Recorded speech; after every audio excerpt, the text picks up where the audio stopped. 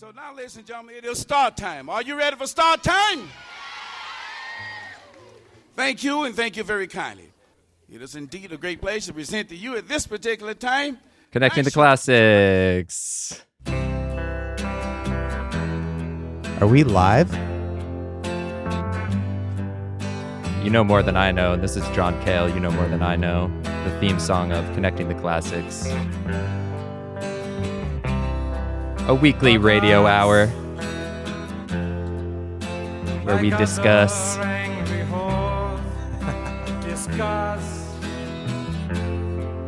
what threats were made before. We don't need them Lee knows more than I know. And Will knows more than I know. We're just a bunch of music enthusiasts out here discussing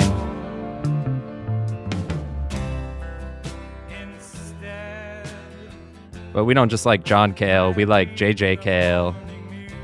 Ride Me High. Each week, Will and I pick an album, and then we pick a song from that album, and we connect to the other person's album using 6 songs of separation, Kevin Bacon style. Kevin Bacon style.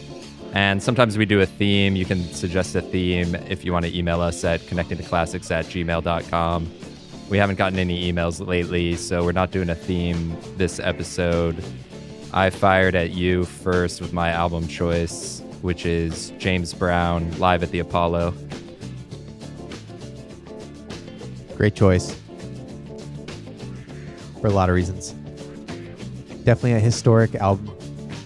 And I got to give the listeners a preview. I feel like you probably know more about this album than I do. I was just, on the old Peloton doing the 10-minute funk ride, and they were playing some James Brown. I was like, I got to listen to more James Brown. Yeah, I loved the pick. I honestly never heard the album, so I don't think I know much more than you did. Super cool you know more than to I know. hear, the crowd noise.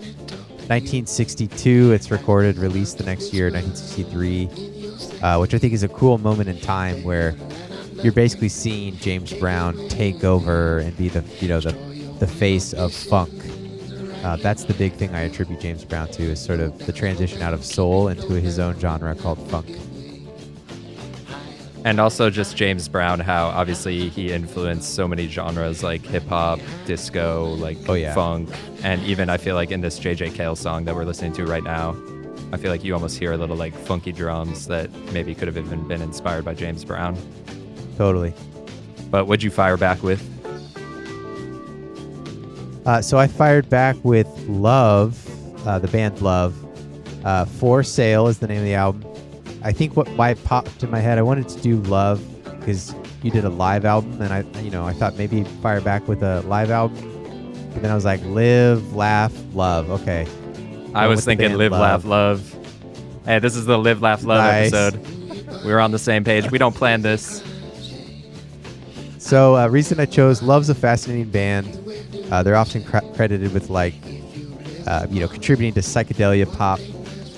And this is their last album, more or less, it was the follow-up after their big 1967 album.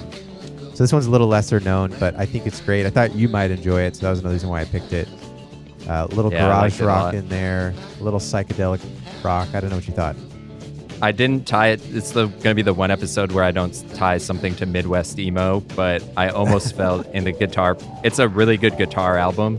And I felt like a lot of the kind of guitar styles reminded me of sort of the noodly style that Midwest emo will do. For lack of a better word, I'm using Midwest emo. For the record, I don't even actually think that is a genre. Yeah, the main brain is Arthur Lee, and he's a super talented guitar player. So, all right, you want to launch into James Brown and we'll get started? Launching into James Brown.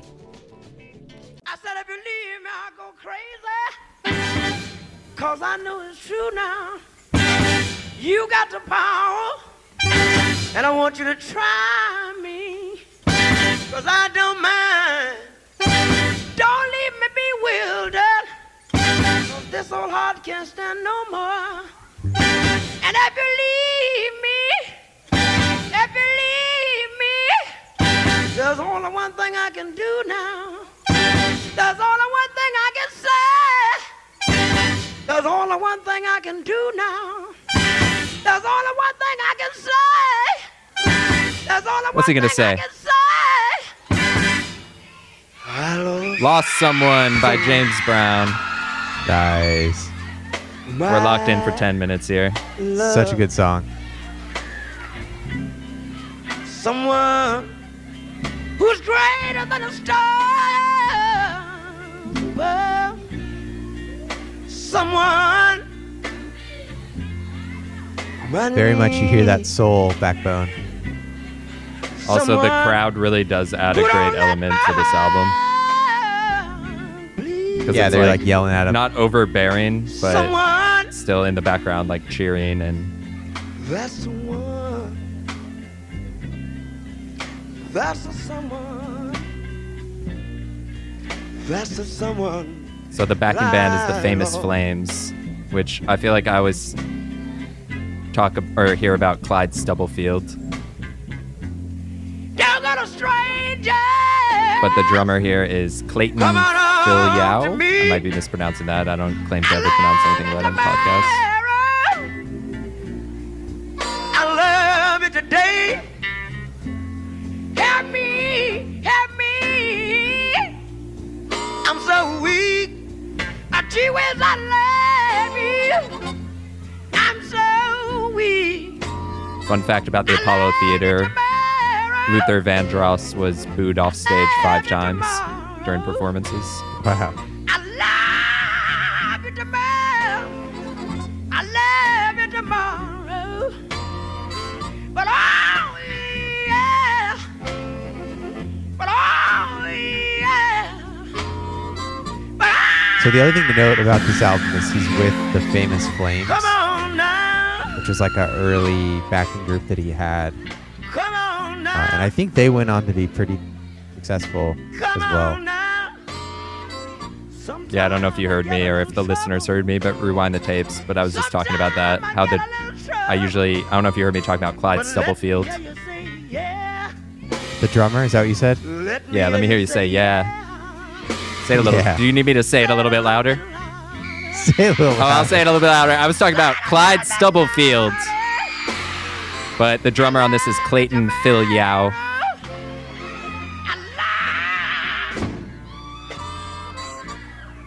I feel like James Brown, too, is like one of those people who's just... I mean, obviously, like soul music, you brought it up already. Like, he is just pure soul. Like, the way he sings and also, like, leads a band and kind of just directs the band and entertains the crowd and is like a showman and stuff. I think I Googled James Brown controversy because I feel like he was probably not the best human being, but just as a pure artist. Yeah. I think he had some like domestic abuse and maybe sexual assault allegations, stuff like that. Yeah, and I think he kind of came from a broken home.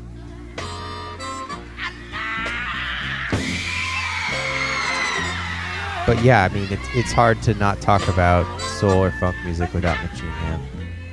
His like dancing and stage presence are honestly unmatched. If listeners have never seen a documentary where you can see his live performances, definitely recommend. I was actually talking about James Brown with my mom earlier, and she said she was citing how he used to pretend like he was dead on stage, and then he would pop up and start dancing. Yeah, just that showmanship. So charismatic.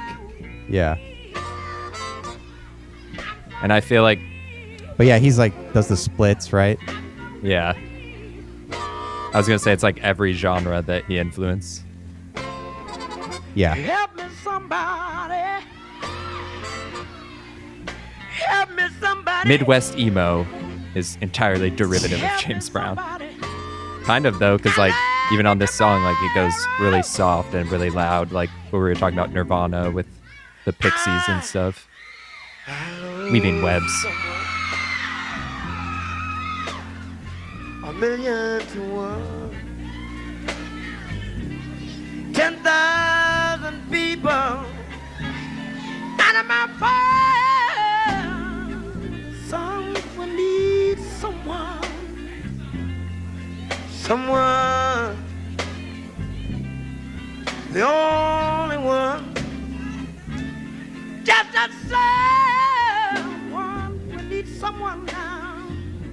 Once he stops playing with the Flames, the famous Flames, I think is when he really starts to create the funk genre. Starts getting a little more experimental, drawing out songs in a improvisational way. But because then there's the JBs, right? Yeah, the JBs. What are the iterations? There's the JBs at some point, which I've heard some of those albums where he's like, yeah, like directing the band while performing and stuff. Exactly. And the band is like faster and crazier. I mean, this is a slower song from the album, and like more drawn out. Yeah, I think you could call this a soul song. Yeah. Basically, the internet says soul. The internet ain't got no soul. I feel like this song is just pure soul, and because it's live,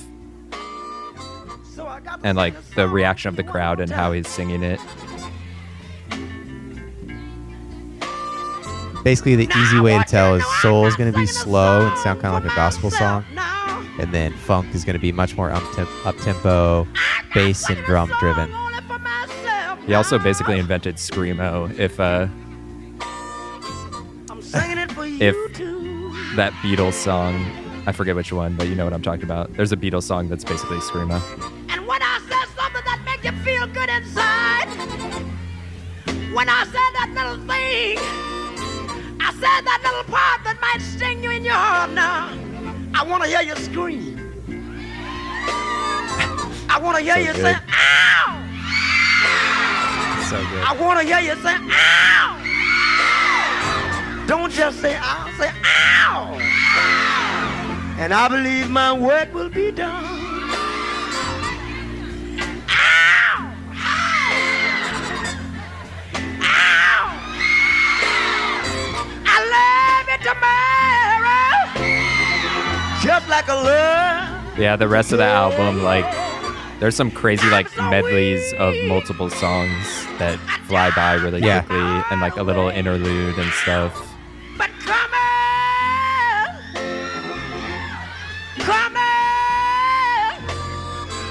gee whiz, I love The guy that introduced our episodes is Fats Gonder. But come on home to me. Who is And he? obviously, like, the Apollo Theater, we haven't really even talked about it, but obviously historic theater. And I don't want But you we'll to be go weaving that see web. my next door neighbor. But I feel a little You ever been to the Apollo? Never. I had the privilege of going to an amateur night one time when I was in New York. It's pretty cool, like, they're still doing it, especially because we'll be weaving this web, but like the first amateur night I think was in 1934, and then like during this era, this early 60s, it was kind of like the Harlem Renaissance, and like the theater was probably in its peak heyday, even though it had already launched the careers of some other artists we'll be talking about later. Bruno Mars. No, but I think Bruno Mars did get famous from the Apollo. I wonder, do you know what I'm talking about? I said it's getting a little cold outside. And everybody needs somebody. But I feel like New York also has those things that are like Radio City Music Hall, even Madison Square Garden now, Carnegie Hall, You know I like to sing this Apollo song. Theater, that are like some of the oldest theaters in the U.S., so they have some prestige. It make me think about the good things. It make me think Made me feel about like the good things, like having a good time, like love the song Good Times. One-to-one connection here. Well, that's the thing. I almost did MC5. They have a great live album. But literally, I was reading Wiki and it said they were super Live at the Apollo by James Brown. Nice. One-to-one. Yeah, 1-to-1. One and done. Also, this is how I imagine the listeners of the podcast. We should start dropping in their reactions to the podcast. People just listen to, woo! I feel just like I want to scream. But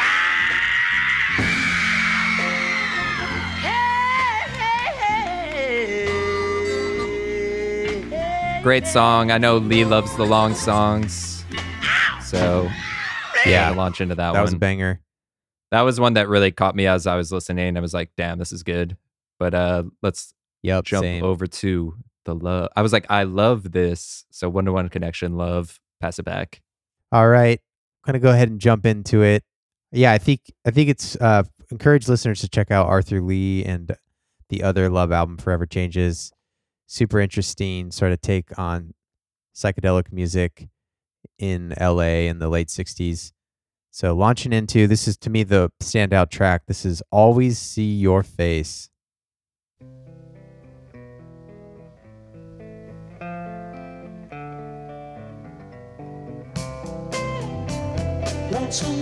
I love how dark this is. It's almost like manic.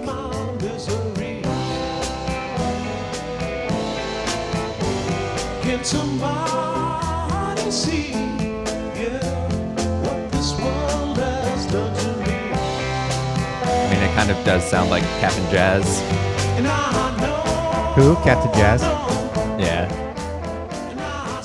I also wasn't paying as close attention to the lyrics because I was cleaning my room while listening, but I really enjoyed the music. I got to go back because I like this already.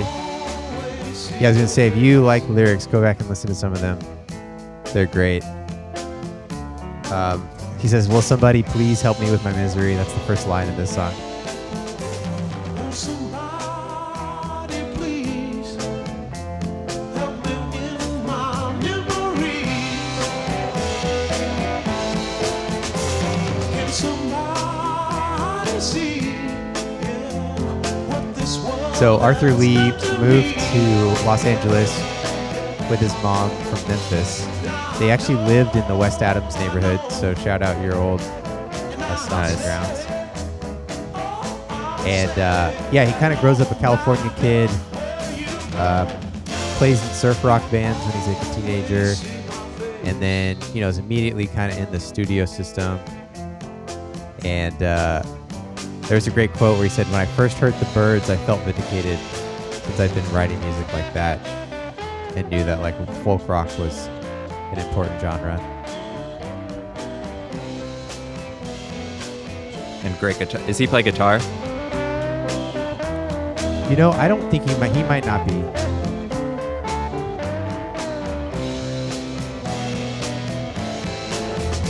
We've talked before on the podcast too, just about how LA's music scene is kind of hard to define, even though it's like influenced a lot by like psychedelic.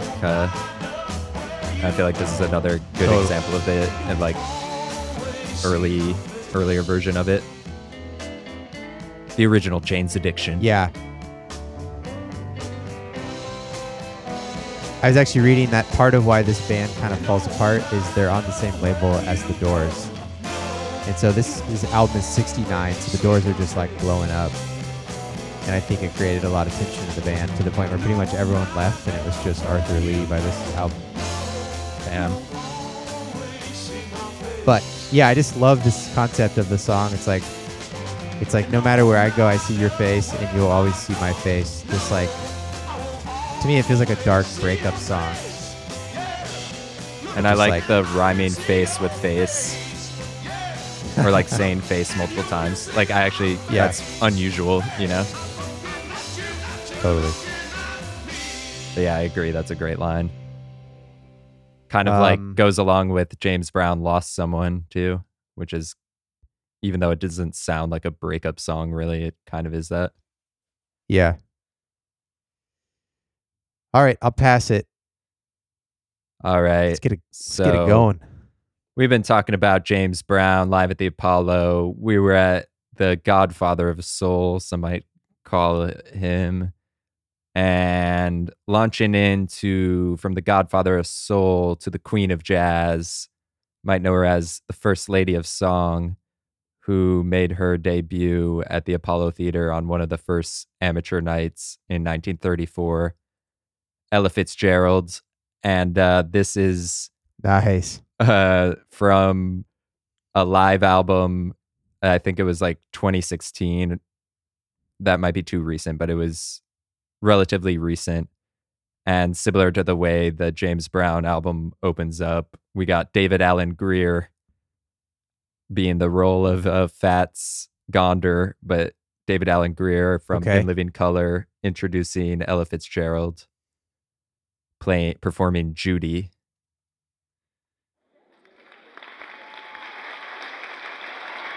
Good evening and welcome to the fabulous Apollo Theater. It's November 21st, 1934, and it's Wednesday night. You all know what that means. It's time for the world-famous amateur night at the Apollo, where you, the audience, are the judge Where's my and gavel? the jury. Now, before we get to this week's victims, Judge and the jury. Contestants, let's give another big round of applause to the world-famous Dancing So, Edwards sister. Apparently, Ella Weren't they Fitzgerald, the backstory on this is the Dancing Edwards sisters went on and crushed it doing a dance routine. Ella Fitzgerald had prepared a dance routine, but then she didn't think she could match their energy, so she performed instead and sang. She sang? And I assume played piano. Thank you, ladies. Now, if this is your first time to the Apollo Amateur Night, let me That's introduce incredible. you to the She plays piano, ever-present right? Tree of Hope, I believe it. a tower of fame and fortune who grants luck to the tautologically talented. No contestant has ever won Amateur Night without rubbing that tree for good luck. Let me also introduce you to the Apollo's ever-fanatic and facultative defender of talent and feared enemy of all think she who just left their sang. talent at home. Please say hello to our infamous executioner. So the executioner too, I don't know if people know or if you know, but Okay. is the guy who basically comes on stage and kicks you off if the audience boos you off during amateur night. Wow. Brutal. Let's get this show on the road. Our first contestant hails from right here in Harlem, New York City, by way of Newport News, Virginia. She's just 17 years old, and she's here to give those Edwards sisters a run for their money. Here to dance her little heart out for you. Please welcome Miss Ella Fitzgerald. Okay, Ella, welcome to Amateur Night. You got your dancing shoes ready? I'm sorry, Is this what did you say? staged? You Yeah. don't want to dance? So I just realized this isn't even Well, Ella what are you Fitzgerald gonna do? performing on this. You'd like to sing something. Mm-hmm. Well, It's okay, Patty Ella, Austin. You can sing something That's all right. instead. What would you like You can to imagine. sing? Ooh. Wait, why are they saying I think Ella? they can probably do that. Hey, bang. So this was Do you like know the song, it's from the Judy? 2016 tribute concert at the Apollo Theater, where it was like Well, a tribute this is the to Ella Amateur Night Fitzgerald. First. Here to sing her little heart out for you. You Miss know New Ella York and their Fitzgerald. Broadway. Yeah, she died in 1996. Yeah. If her voice can bring No, that said 1934. That's Judy. It's like a reenactment of her first performance at the Apollo Theater. Oh. Nice. I was there. I'm in it. Judy, my Judy. If you hear her Sounds like Ella. call and her soft southern drawl, hot stranger, that's danger. If you're smart, watch your heart. She'll upset any fellow's apple cart. Wait a minute. Wait.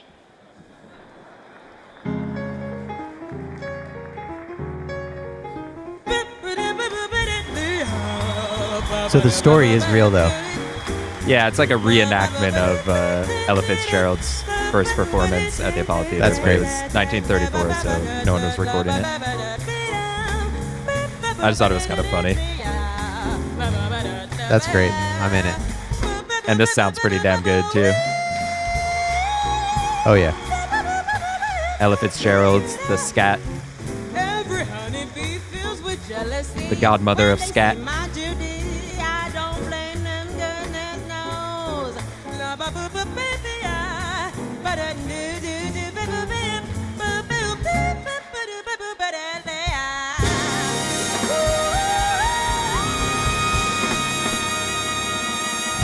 But, you know, I was reading too, James Brown was even influenced by like jazz and stuff like that.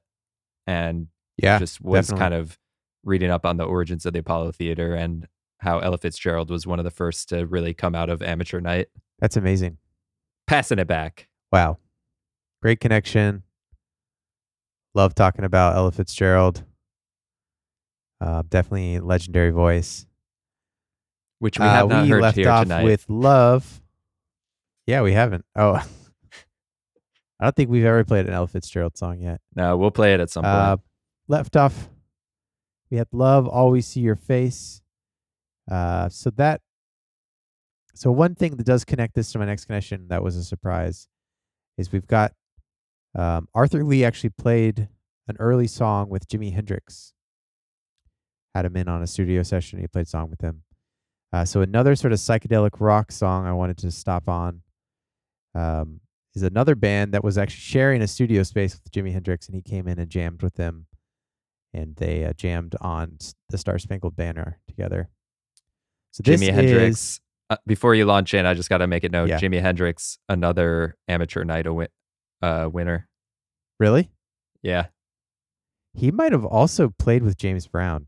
I could be totally off on that. 1964 is when he won amateur night. I could be way off on this, but I'm actually pretty sure Jimi Hendrix backed someone like James Brown at some point. Oh, I Little believe Richard. it. Nah, Okay. Little Richard. I'm wrong. All right. Going from Love to Silver Apple's Love Fingers. This is one of the first songs to use a synthesizer.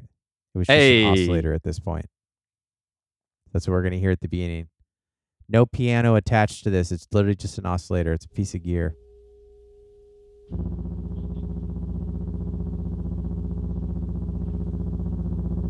(1968).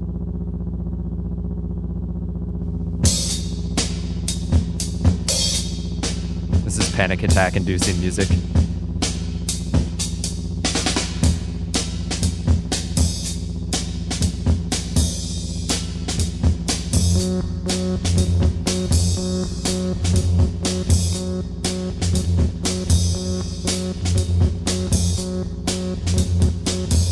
Mellow is the yellow sun, waving sunbeams in the air, weaving golden spells that run, magic fingers through my hair, magic fingers through my hair.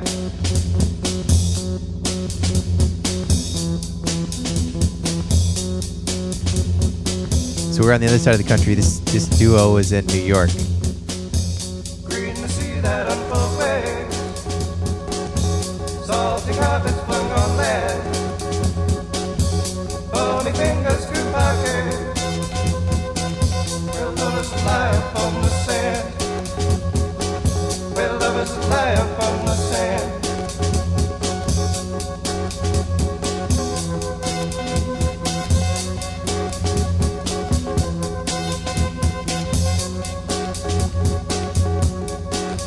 Where the lips from which I saw.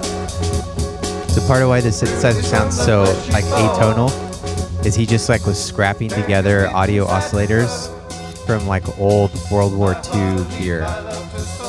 Like it's not even attached to a piano in the way we think of a synthesizer.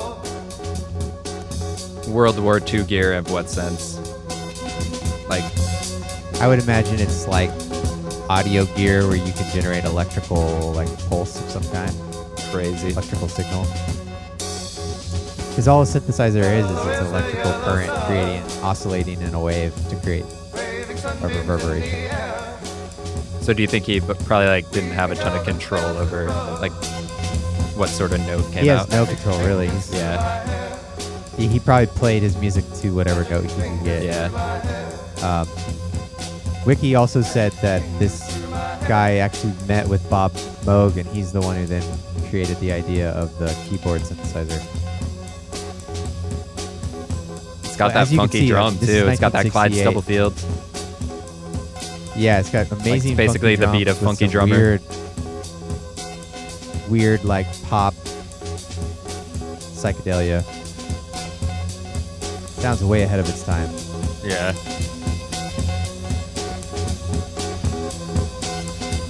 It sounds like not really in perfect or not in a standard time or something too. Totally. But in time. But yeah, it's an unfortunate story where for their next album, after this one, after the album this tracks from, they took a photo inside Pan Am. It's like airplane. And they had drugs like hidden in the photo. And then on the back of the album, they had like a plane crash wreck. And when Pan Am found out about it, they were furious and they sued them for like defamation. And basically the judge ordered them to remove all the albums. And so it basically tanked their career. And they weren't allowed to play any of the music from the album either because it was considered promoting the defamation. What was that band called? So they just got screwed. The band's called Silver Apples. Nice. Never heard of them before, but I like that a lot. Yeah. They were kind of, it's one of those like Sugar Man situations where they pretty much went back to normal lives and didn't realize anyone loved their music till like the 90s. Yeah. And people like had been circulating bootlegged copies because it all got yanked. Which is another crazy thing that we don't have time to get into, of just what we've talked about a lot on the show of physical media. And like we talk about albums and, you know, how albums originated as things that were physically passed around, even though there's something totally different today, where it's like that phenomenon could happen today, but it wouldn't happen in the same way. Totally. Definitely not with streaming services. Yeah. And also, I guess artists kind of get the immediate feedback of like, how many followers do I have and stuff like that, which is another weird thing of the modern day with Spotify. Yeah. All right, I'll pass it. All right. We left off, we were talking synths just now. Before that, we were talking Ella Fitzgerald. We were talking Amateur Night at the Apollo. We were talking fake renditions of actual good songs. We were talking songs I heard on the Peloton. Launching into Kendrick Lamar's Humble, the Skrillex remix. Hey, I remember syrup sandwiches and crime allowances. Finesse a nigga with some counterfeits, but now I'm counting this. Parmesan where my accountant lives. In fact, I'm down in this. Do say with my boo babe tastes like Kool-Aid for the analyst. Girl, I can buy your Westy world with my pay stub. Ooh, that pussy good. Once you sit it on my taste buds. I get way too petty once you let me do the extras. Pull up on your block, then break it down. We playing Tetris. AM to the PM, PM to the AM phone. Piss out your per diem, you just gotta hate them phone. If I quit your BM, I still rock Mercedes phone. If I quit this season, I still be the greatest phone. Songs like this are hilarious to me. Pull a baby in a spiral. Soprano C, we like to keep it on the high note. There's levels to it, you and I know. Bitch, be on. Classic Skrillex. I was gonna say, it's just like how they built the song around the synthesizer. Skrillex just built the song around the drop.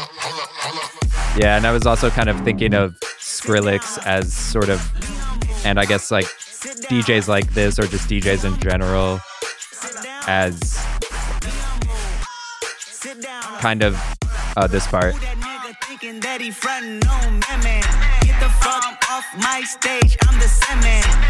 That's the only reason I thought of this song, is because he has that line, "Get the fuck off my stage, I'm the Sandman." So give a shout out to the Sandman, Howard Sims. Nice. I'll give you 100 points. That's a great connection. He was the executioner at the Apollo. And I probably should have just played the real songs, but I really did hear this song. And it's not bad. And I do kind of like, you can kind of hear the lyrics. Like we were saying, like if you never listened to the lyrics before, I don't know, it's like, in parts like this, the lyrics are really at the forefront, but then it is this.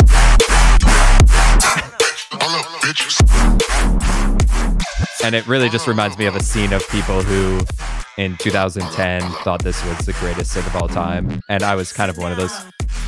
Yeah. Not that I was one of those people, but Skrillex in general, we haven't really talked about him. And he had the recent run with Fred Again and Fortet that seemed to be a big deal in your world. Uh-huh. And I feel like I did really like Skrillex, and I even like From First to Last, his original band. So I wanted to play some Skrillex on the podcast. But it's definitely a music that has a time and a place. And like, if you're not at a rave in 2010, I don't know, Rolling or something. Nah, edit that out. You know what I'm saying, though.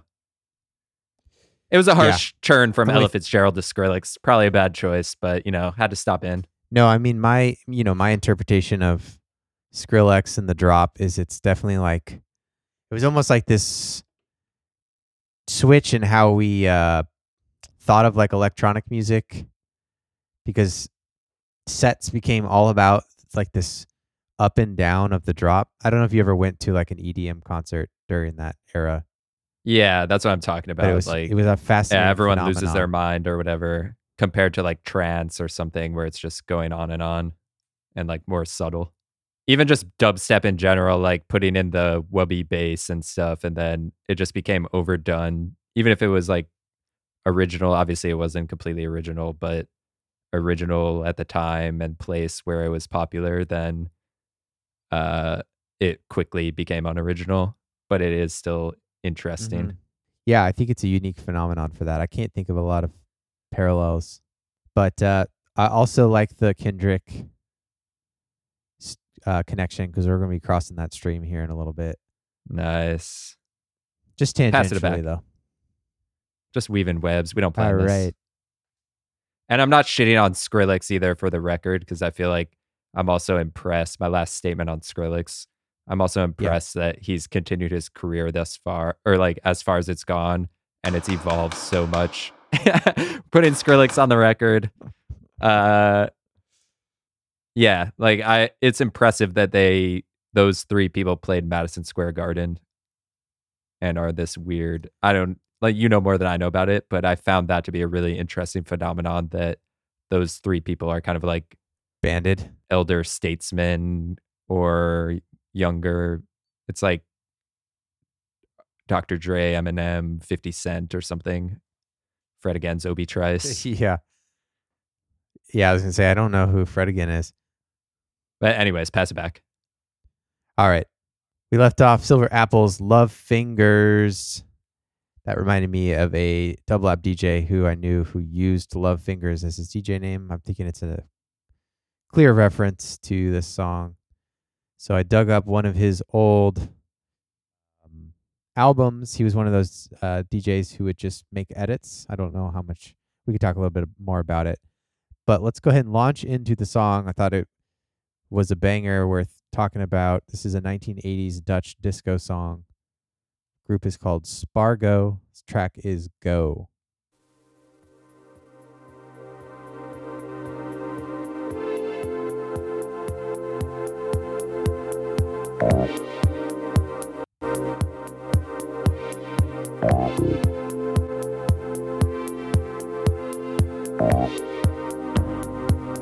Just waiting for the Skrillex drop here. It's going to be a drop. But yeah, so I thought it was fascinating because a lot of times these DJs, they take sort of rare cuts and they just stretch them out so that they can be played in a set. This song's only 1:45, so it's really just this like musical snippet. But I think there's something to the idea of expanding upon someone's musical idea that I think is a really fascinating aspect of sample culture that hip hop usually gets credit for, but I think DJ and dance culture as well. And here we go. Here's the drop for you.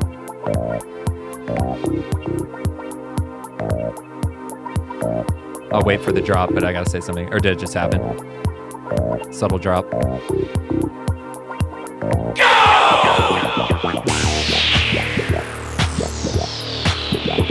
Not subtle. Yeah, I was gonna say James Brown, I think, invented electronic music. I'm just gonna give him credit. Wow. Because DJs are basically just being the James Brown, just directing the band. I like that. I like that take. The present, the future.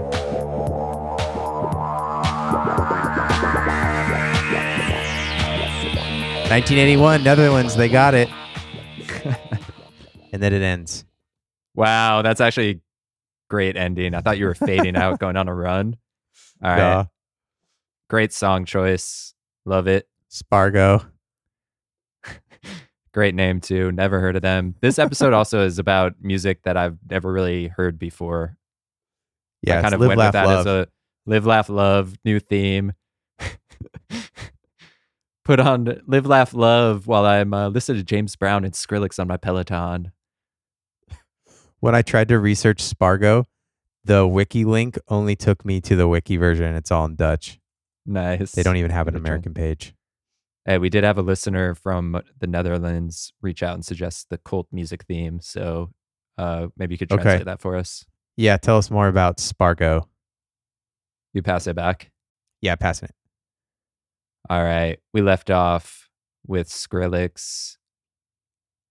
And, you know, I felt like that song shouldn't have made me...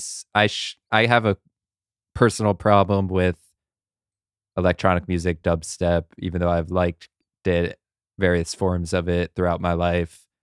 I feel like for some reason, my reaction when people are like happily dancing to music is to be angry, kind of. And, you know, sometimes I just want to go to war, but I'm like, why can't we be friends? Launching in Long Beach's own war. Opposite of love, war. Why can't we be friends? Wow. Horn stabs, just like James Brown. Ella Fitzgerald's voice was compared to horn stabs. Psychedelica. Reggae. Dubstep. Weaving webs across generations. Across so Let me hear you scream!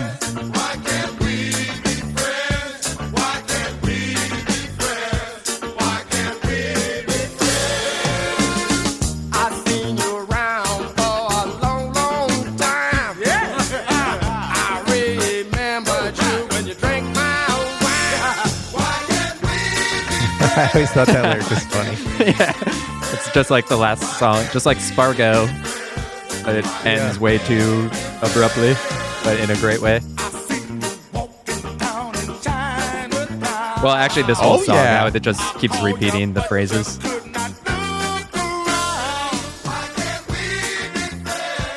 So I feel like you know more than I know about war, because I think on a previous rendition of the podcast, did you play Lowrider? I don't know. I don't think so. Well, for some reason, it might just been the name, but when I was listening to Love, it kind of reminded me of war. I mean, obviously, like Love and War. I was probably just that basic thinking of it that way. But also, like, did you see the connection? Yeah. Well, there might be a more obvious one, but what is it? The saxophone player from... Is it the same guy? Yeah, I guess so. They recorded some songs with him. Yeah, and it's also like... Saxophone player from Love. I was reading both War and Love were like multi-ethnic bands, which was like kind of a rarity at the time. And one's LA, one War is Long Beach. And they both had like huge lineups that changed a lot, but were all sort of centered around one person. In this case, it was Leroy, Lonnie Jordan. Yeah, there's Lonnie Jordan and there's Lee Oscar. Those are the big... That's a Lee episode. Leroy. Lee. Arthur Lee. I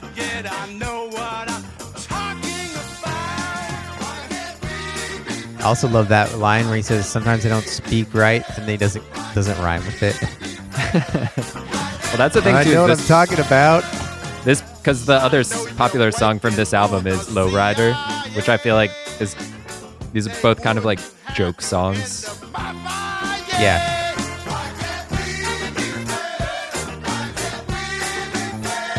But also just undeniable hits.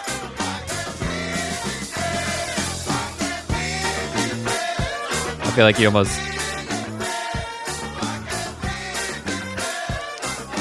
I mean, this basically sounds... I was going to say this sounds like Real Big Fish, but... Yeah. Like Fishbone. Probably a better example. Very California. Ella Fitzgerald scat. Also kind of reminded me of James Brown a little bit with the horns and the live feel of the recording. People kind of yelling along and just having a good time.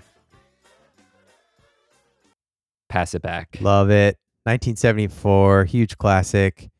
You've prompted me to make this show's first ever cross connection. I'm no jumping in. way! Same song? Improvising here. No, not same song, but I was going to do a separate song. From That's War? too good of a connection. I cut it last minute, but I'm going to add it back in right now on the fly for the listeners. We're going from War, Why Can't We Be Friends, to The Temptations. Oh! I almost played it. War. Yes. What is it good for? James Brown yells. Yep. What is it good for? Absolutely nothing. Say it again. Yeah. What is it good for? Absolutely nothing. War, I despise. 'Cause it means destruction. So I'm guessing you read the controversy on this song. I actually don't know it, but I was going to say real quick, though. 1, 2, 3, 4 in the background, weaving webs to the Ella Fitzgerald Broadway play.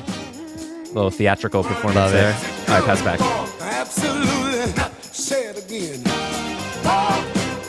What's the controversy, though? So the real famous version of this song, at least for me, was the Edwin Starr version. This is the Temptations, which they were originally, the song was written for them, but the label Motown felt like their audience was too conservative and they thought there would be a bunch of backlash. Wow. So they threw the song to Edwin Starr to record a single, and then his blew up, and they were super mad because it was supposed to be their song. Damn. I never do that. I feel like this version is better. So this version came out, keeping with the psychedelia theme. This came out on their album Psychedelic Shack. Nice. Or Psychedelia Shack. I gotta listen to more Temptations. They have a psychedelic record? A psychedelic record? Yeah, that's the name of this. Them and Norman Whitfield, their famous producer, are kind of experimenting with reverb, and this album is considered the first example of sampling. They took one of their older hits and kind of interspersed it. I gotta check this album out. Maybe do it for another episode, because I used to like the Temptations and Motown stuff a lot back when I was a kid. Yeah, man. And if you can, actually, there's a great play, a Broadway play. No, I think it's off Broadway. But it's about their life. They just have a fascinating biography, the Temptations. Yeah. Just tons of crazy things happen to them throughout their careers. And they continue to just chug through all these different changes in the music industry, like psychedelic soul and, boogie and funk in the 80s and all that stuff. So it's pretty cool. I don't want to say American Idol ruined everything, but I felt like during a certain era, if you were charismatic and you could sing really well, it would carry you really far and you could kind of adapt. Yeah. But then American Idol tried Totally. to just... Not American Idol, but you know what I mean? It's just not like that anymore. And that's not to take anything away from the Temptations, but you had to get lucky and everything too, and everyone has their different story. So that was a pointless ramble. Well, they're just fascinating because they, they get their start with Smokey Robinson era of soul. So early 60s, late 50s, where you still have the falsetto singers.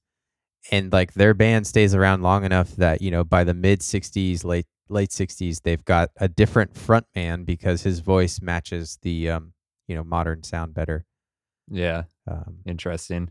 So shout out to Kendrick Lamar. You'd mentioned him. Eddie Kendricks, the singer. I guess Kendrick was named after him, or his first name is a nice. ode to Eddie Wow. Kendricks. Just wove so many webs right there. We just wove it across the stream. I literally jumped onto your side of the bank, connected a song, and I'll pass it back. All right. Well, I don't know which side of the bank I'm on, but I know I'm coming to the home stretch here. I've already kind of teased my connection. We left off with War. Opposite of War is Love. Also, I kind of just heard the musical threads, Kevin Bacon style, while I was listening to Love. For whatever reason, it reminded me of War. So that's a one-to-one connection. And launching into Good time. Good times? Yes.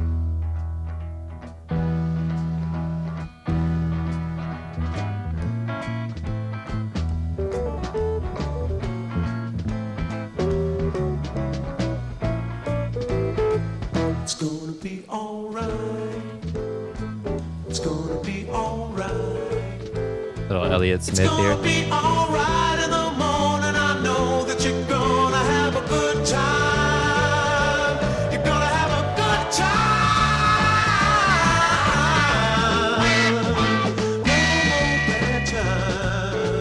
It has a little bit of a harder edge than typical folk rock. I think makes it really interesting.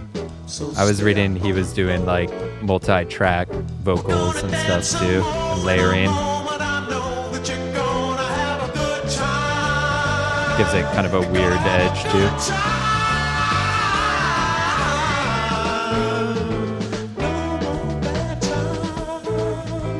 Give me the good times.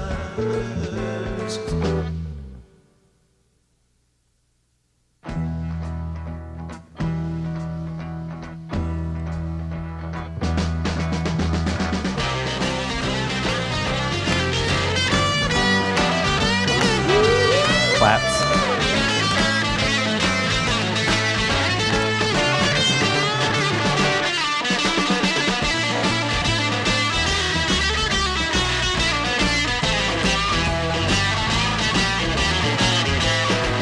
It's gonna be alright. It's gonna be alright. It's gonna be alright in the morning. I know that you're gonna. Yeah, I see what you're saying with kind of like the darker edge it has to it. Yeah. And if you want to do extra credit, definitely check out Forever Changes. It's the album right before this. That was like their big hit, right? Yeah, it had a really big song, Alone Again. The electronic music here.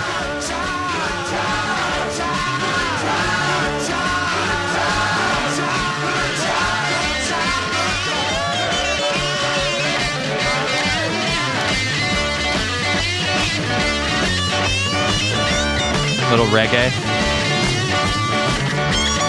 Or even like proto-punk, a little bit.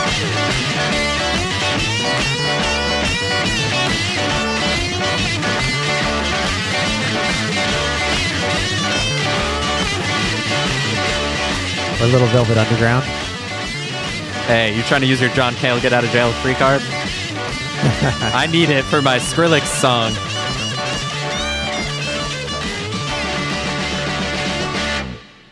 Yeah, great guitar on this album.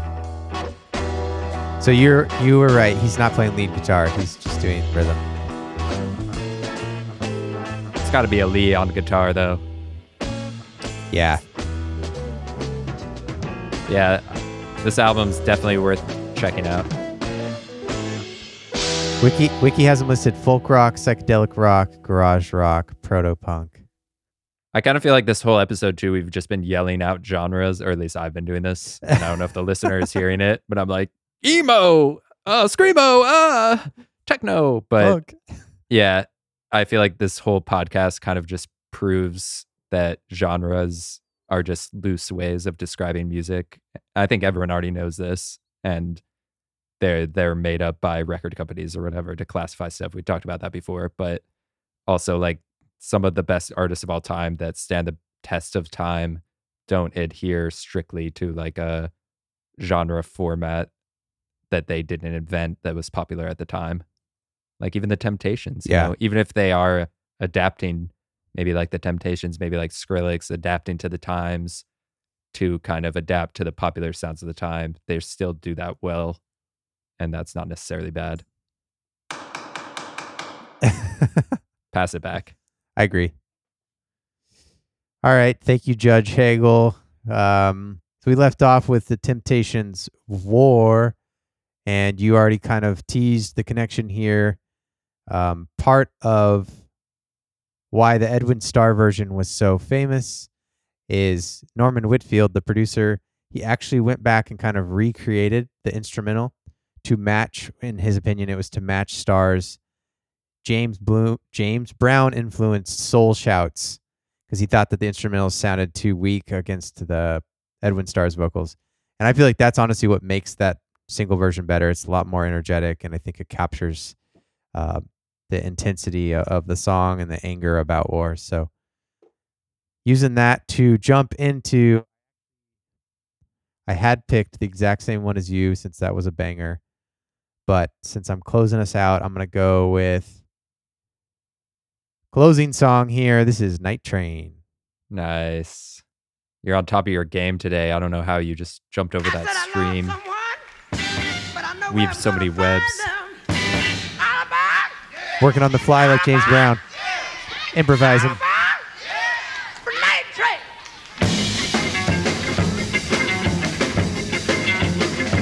Very ska. Clayton Filio.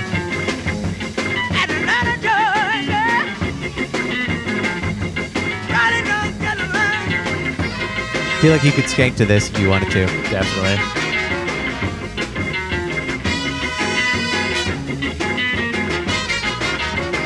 I'm thinking now like swing or like even the twist.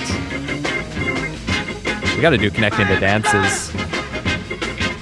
I mean, wasn't one of the first songs in Jamaica was about a dance, right? Skanking, or I believe it wasn't yeah. called skanking, it was something else. It was a similar type beat like this. We could actually do a dance. A dances episode? Yeah. Yes. All right. Next episode. Because dancing is so tied to music, but we don't always talk about it when we talk about albums. Because you're not always dancing to an album. All aboard for New York City. I mean, we lived through the dance era. I mean, we'll weave this web next week, but there's a lot to say on that. Are you ready for the night train? Night.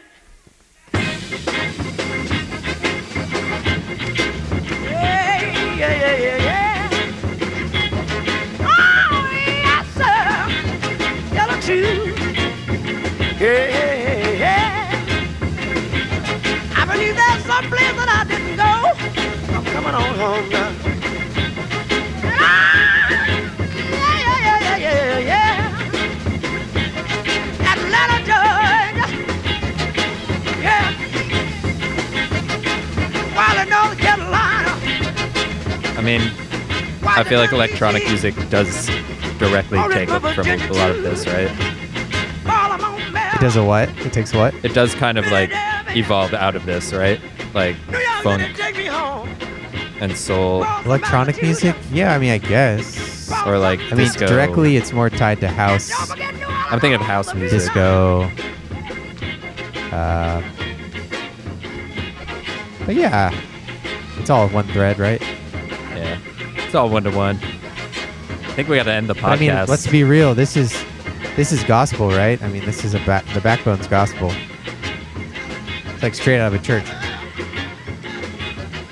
But isn't all music just spiritual in a sense? Yeah. On Recorded History of Music podcast. I was going to say, we'll talk about that. Talk about that on our other podcast, Recorded History of Music. Yeah, the churches were one of the few organizations to write it down. Yep. And then the Church of Uncle Sam and his capitalist bald eagle talons was the one to record it. And actually, it was Thomas Edison and a few others. And then people started making albums like Love. You went from episode to episode. Sade. I was calling her Sade, but it's Sade. Love Deluxe to Love. And I went to Nirvana to James Brown. Going big time superstars. But I actually learned a lot just by picking some albums and some songs that I wasn't entirely familiar with.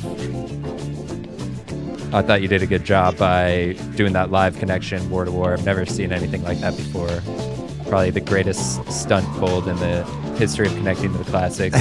And for that, I'm going to give you 5 million points and the win on the episode. Well, as long as I didn't get taken off the stage by the executioner, that's all I'm happy about. It was I almost took myself off when we were talking about Skrillex. I don't really know why I talked about Skrillex, but I had to bring him up. All right, I'll see you next week with the dance episode. See you on the dances episode. Mashed potatoes. Thanks for twist listening. on out of here. I'm taking the night train.